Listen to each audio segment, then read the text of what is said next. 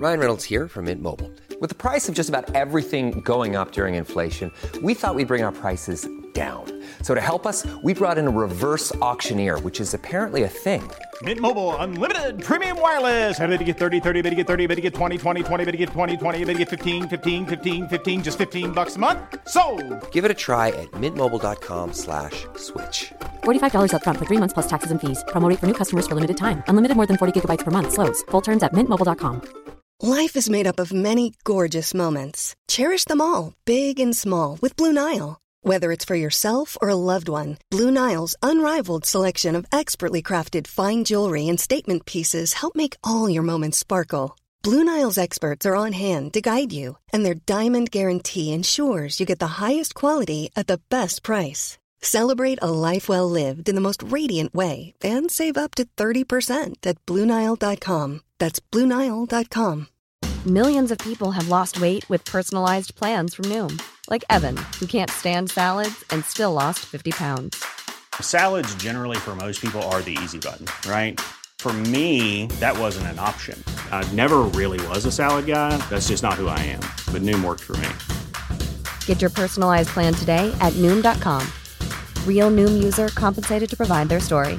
In 4 weeks, the typical Noom user can expect to lose 1 to 2 pounds per week. Individual results may vary.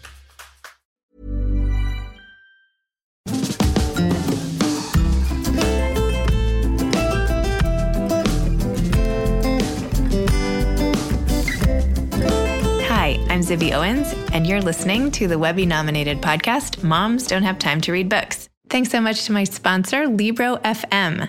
Libro FM Audiobooks lets you purchase audiobooks directly from your favorite local bookstore. You can pick from more than 125,000 audiobooks, including many New York Times bestsellers and recommendations from booksellers around the country. With Libro FM, you get the same audiobooks at the same price as other audiobook companies, but you're going to be part of a much different story, one that supports the community. You can even choose which local bookstore you'd like to support, which is so cool. Listeners of my podcast can get a 3-month audiobook membership for the price of 1 month. Just go to libro.fm, libro.fm, and enter code ZIBBY, Z-I-B-B-Y. With every time you listen to an audiobook, now you can be proud that you're supporting a local bookstore. And the best part is that I have my own playlist on Libro FM, which is so cool. So the books that have been on my podcast and that I'm recommending are now in my own playlist. If you go to Libro FM/playlists, you can find it, which is so great. I'm really excited to be here today with Christopher Surf, who is an Emmy and Grammy award-winning author, composer, humorist, and producer, a charter contributing editor of the National Lampoon and a former senior editor at Random House. He has written 300-plus songs for the Sesame Workshop Productions. He's the author of children's book There's a Skunk in My Bunk, Spanglish, The Experts Speak, Blackie, the Horse Who Stood Still with Paige Peterson, and many other books. So welcome, Chris. Well, hi, Zibby. Really great to be here. Great to have you. So first, I want to talk about your latest book, There's a Skunk in My Bunk, which is fantastic. I could read a quote, but it would be a rather short quote. Boat, goat, coat, moat, float. The boat with the goat and the coat in the moat does not float. Anyway, my little guys loved this book, and they think that you are Dr. Seuss. So tell me about how this whole book came about. Well, there is a little bit of Dr. Seuss involved in the story, in that back in the 1950s, my mom and Dr. Seuss started beginner books. It was based on the fact that Dr. Seuss had already written The Cat in the Hat, which he wrote because John Hersey, the novelist, wrote a piece in Life magazine suggesting that American kids weren't learning to read because their primers were so boring. Someone like Dr. Seuss should be writing them using the same word lists that the people who wrote Dick and Jane books were using. And Ted Geisel, Dr. Seuss, said, okay, I'll do that. He wrote it, The Cat in the Hat, as a result, using only about 300 different words, and was a gigantic hit right away. Obviously, the public felt books like this would be needed, and besides, it was a great book. But Ted didn't plan to do any more. But my mom had the idea, why don't we do a whole series of these? Ted, you could do some more, and we'll get some other writers that you and I pick to do it. And they started beginner books. Ted then wrote another book. My dad, who co-founded Random House, who published all these things, my dad bet Ted that he couldn't do a book with just 50 different words. And Ted took the bet and wrote Green Eggs and Ham, which was the next beginner books. Ted always claimed my dad never paid off the bet. He sold tens of millions of copies, so that would be pretty silly. But in any case, beginner books were a great hit and have been going ever since. But over the years, they got away a little bit from the original formula of how Ted said the pages should be laid out so kids should understand them, and the word lists and all that. And Random House got in touch with me a couple of years ago and said, Chris, you've been writing all these Sesame Street songs. You worked at Beginner Books with your mom at the beginning, which I did. Do you think you could write a book in the old beginner book style using the original rules? And I said, I sure would love to try. That would be bringing things full circle. And I tried, and I wrote a skunk in my bunk, and they liked it. And it was just published a couple of months ago. So it happened. Oh, that's so exciting. That's such a great story. Oh my gosh. Like over all those years and coming back to where it all began. That's great. Do you have more of these coming? Well, I hope so. Not yet, but I'm planning to do another one. They would like that. Good. Because it was off to a really good start. My kids would also like that. So, you have a little fan club in the house. Excellent. Well, I'm thrilled to hear that. So you've been very focused on childhood literacy, I feel like, throughout your career with all the work you've done on Sesame Street, the show that you did Between the Lions, which I want to hear more about. Somehow I must have been in the wrong age when you were doing the show. But tell me a little more about Between the Lions, the literary show that you did. Okay, well, Between the Lions was a show on PBS that our own company, Serious Thinking, produced in collaboration with WGBH up in Boston, a great public station there. And it was on the air for 11 years, so it was a great run. And it was very much in the format of Sesame Street, in that we used a wraparound story and lots of little segments that were designed by teachers and writers together to help kids learn to read. And the show was set in a library that was run by the Lions that ordinarily only stand outside, but our library was actually run by Lions. And the pun, of course, Between the Lions has to do with reading. My dad always said that great projects always start with terrible puns, and that's a really terrible pun. I love that. Great projects start with terrible puns. A lot of the original Muppet performers working on it, and a lot of writers from Sesame, tremendous educators from Harvard Ed School and other places, from Brown, and really top people. And we had a great run. So, and I think we taught some kids to read. The research shows that it was very helpful. And now we have a new project to take that show and take the best segments from it and actually put them into classrooms as part of the first grade reading curriculum. So, oh, wow. That's great. Johns Hopkins University on that. So doing a lot to help kids learn to read even now. What about putting them all on Netflix or something? Are they on Netflix or? We'd love to do that, and I hope we will get there. Okay. I have faith. I bet you'll find a way. We're talking to WGBH about that. Oh, good. There's a lot of clearances of performance rights and things that need to happen, but I think it's going to happen. Okay. Excellent. And I'll let you know when it does. Yeah, maybe please do. For sure. What was it like for you contributing so much to these amazing shows like Sesame Street Songs, Electric Company, all of these classics? I mean, from when I was little, how did you come up with all these song ideas? And what's it like writing a song versus writing a book?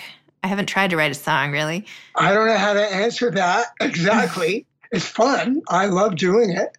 I love the idea that I can do things that are fun and funny and that help kids and that parents might like to and that I might like to. And we get to work with incredible performers. The Muppets are amazing. And, of course, the music people are amazing, too. We've had a lot of celebrities in addition over the years, so I've gotten to work with some of the people I idolize, singing my songs to help kids learn to read. You can't ask for much more than that. In answer to your question about how you go about it, both Sesame Street and Between the Lions had a curriculum that was drawn up by, as I mentioned earlier, top educators.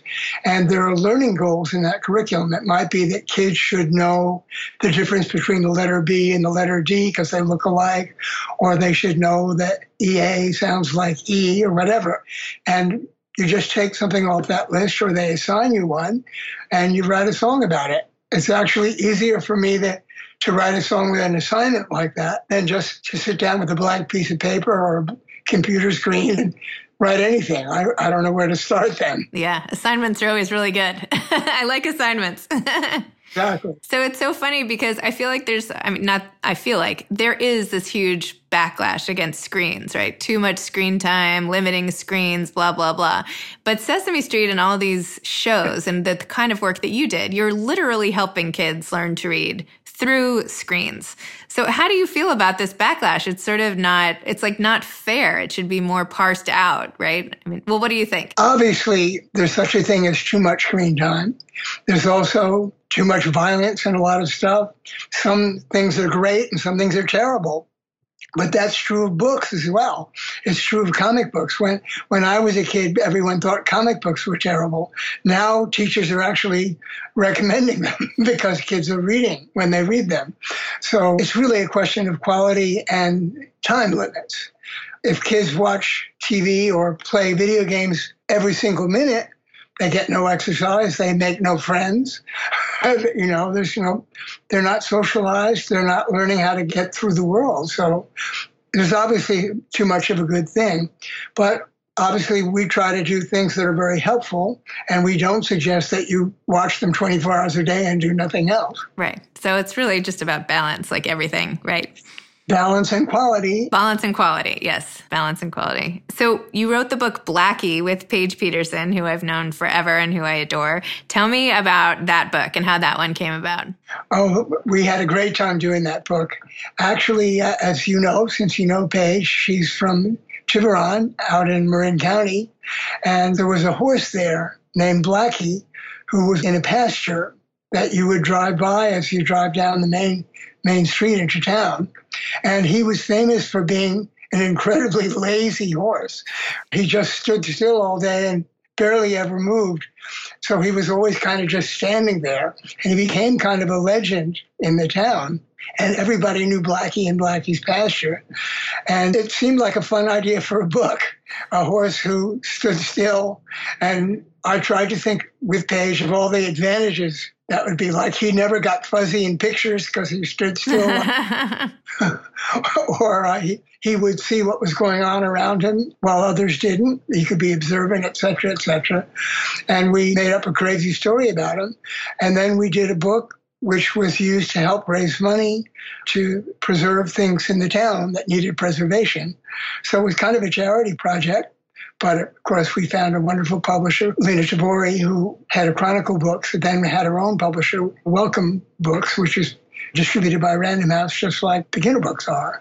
And I wrote it in verse because that was fun for me. And Paige painted amazing pictures, put a lot of her friends in, so not identifying them, but she got a lot of their Tiburon surroundings into the book, obviously. She grew up there. And we've had a nice hit with it. It's been through many printings. It helped raise some money, and it's still in print. So I'm very happy about that, too. That's great. Fantastic. Hey, everyone. I've been on the go recently. Phoenix, Kansas City, Chicago. If you're like me and have a home but aren't always at home, you have an Airbnb. Hosting your home or a spare room is a very practical side hustle. If you live in a big game town, you can Airbnb your place for fans to stay in. Your home might be worth more than you think. Find out how much at airbnb.com/host. Hey, I'm Ryan Reynolds. Recently, I asked Mint Mobile's legal team if big wireless companies are allowed to raise prices due to inflation. They said yes. And then when I asked if raising prices technically violates those onerous 2-year contracts, they said, "What the f*** are you talking about, you insane Hollywood ass f- So to recap, we're cutting the price of Mint Unlimited from $30 a month to just $15 a month. Give it a try at mintmobile.com/switch. $45 up front for 3 months plus taxes and fees. Promo rate for new customers for limited time. Unlimited more than 40 gigabytes per month. Slows full terms at mintmobile.com. Hey grown-ups, the Cat in the Hat cast is a new podcast from Wondery, perfect for the whole family. Join the Cat in the Hat and your favorite Dr. Seuss characters as they get whisked away on a new adventure every week. Fish dreams of creating his very own polite and quiet podcasts. That is, until he gets a surprise visit to his Fishbowl podcast studio from the Cat in the Hat himself, and it becomes very clear that the cat has other plans for the podcast, and those plans are the opposite of quiet. The cat may be disruptive, but it turns out he's also a great help to get Fish out of all kinds of predicaments. Bursting with music, silliness, and rhymes, the Cat in the Hat cast encourages us all to find fun that is funny in every episode. So sing along to new favorite songs, try your luck at Titanic tongue twisters, have some fun with wondrous wordplay, and most importantly, bring your family along for all of the adventures in the Cat in the Hat cast. Follow the Cat in the Hat cast on the Wondery app or wherever you get your podcasts. You can listen to the Cat in the Hat cast ad-free right now by joining Wondery Plus in the Wondery app or Wondery Kids Plus in Apple Podcasts. So you've worked with some of the most elite literary authors out there over your whole career at Random House and all the rest of it. People like George Plimpton from the Paris Review. And then you've worked with people, well, not even people. Then you've worked with like Snuffleupagus. So do you see anything that the Muppets and the literary elite have in common? Absolutely. They have to really be into what they're doing. You can't write a book on assignment. I was talking about assignments unless you want to. If you write down to kids because you think this is good for them, but you don't like it yourself, it's not going to work. So passion is one thing all these people have in common, and talent. I mean, Snuffleupagus was originally Jerry Nelson, who was one of the very first Muppeteers, and Marty Robinson took it over, mainly because it's such a heavy costume. Takes two people inside it, and Jerry's back was never the same. I don't know how Marty does it, but they're great performers. But people like George Plimpton wrote a great kids book called The Rabbit's Umbrella, actually, as well as his adult things. And my dad used to say, even though he published incredible adult authors like William Faulkner and Truman Capote and William Styron, that he said, at least privately, that Ted Geisel might have been the greatest genius of them all. Of course, he didn't say that to John O'Hara or William Faulkner's face, but he did think he was just as brilliant as the others, if not more so. But it's all about talent and passion. That's interesting. And creativity, of course. So you grew up in this insanely talented literary family. You know, as you mentioned, your dad was the co-founder of Random House Books, your mom with the beginner books, even your brother wrote a book. So for someone who's been so involved for so long, where do you think the publishing industry is going from here? Like, what do you make of where it is, and what do you think is coming next for the industry? Well, all of media are changing so fast that it's very hard to answer that question. Nobody really knows. I think people will always like to hold a book in their hands. I love to read on an iPad, actually, because I can bring lots of different books with me wherever I go. But I still love the feel of a real book. And if I love a book, I'm almost sure to buy it, even if I read it on the iPad first, just because I like to have it. And with kids' books, that's even more true. It's just different to have a book and turn the pages and look at the pictures. It's not the same on an iPad or on a computer. But beyond that, I think publishing is changing. And a few ways are disturbing to me, just being older and having grown up when Random House was tiny. When I worked there first, when I worked for my dad and mom, there were fewer than 100 employees. Now there are tens of thousands worldwide. So it's hard for the top people in the publishing house to give the kind of attention to single authors that executives used to. But as long as there are little divisions within those houses, or the small publishers can still do that. I think one of the problems, though, is that now that publishing has become such big business, the bottom line is more important. It always was important, but not book by book. When I was an editor at Random House, I was supposed to turn a profit. My book list of books should make money, or at least break even, but nobody said every single book alone had to do that. If you wanted to build a new author, maybe they would lose money for a while, but you take a chance on them, and some other book would sell a lot of copies and make up the difference. I don't think that's as true now, which makes it harder to break in. And if you have a fairly successful first book, but your second book doesn't do a lot better, then it's a lot harder as a writer to keep going. It used to be easier to have mid-list books. I'm getting into the weeds here. But no, that's interesting. So I hope that smaller publishers or the smaller imprints within big publishers will keep being allowed to experiment. And the best publishers always permit that, I think. And the best publishers still do permit that. That's excellent. So what do you have coming next? You might do another Skunk in My Bunk beginner book type book. What else do you have cooking over there? Well, as I mentioned earlier, our big project now in our company is adopting Between the Lines for classroom use, which I think can be incredibly important. A lot of shows like Sesame is another example. There are decades worth of incredible video that has the highest education standards and that kids love that are just sitting on shelves, you know. And imagine if we could use those at just the right time in the classroom. It can't just be any time, but if you were learning the letter B and we could play the letter B song I wrote for Sesame Street at exactly that moment in the classroom, it might really help. Or if a kid were having trouble with that and the computer noticed that from a game the child was playing and then played just the right video or gave them the right game thing to help them learn that, that could be great. So that's the kind of thing I'm really working on in my day job. Still lots of fun. And I'm still writing songs and working on all kinds of other education projects. That's amazing. Try to do a funny book once in a while for grown-ups, too.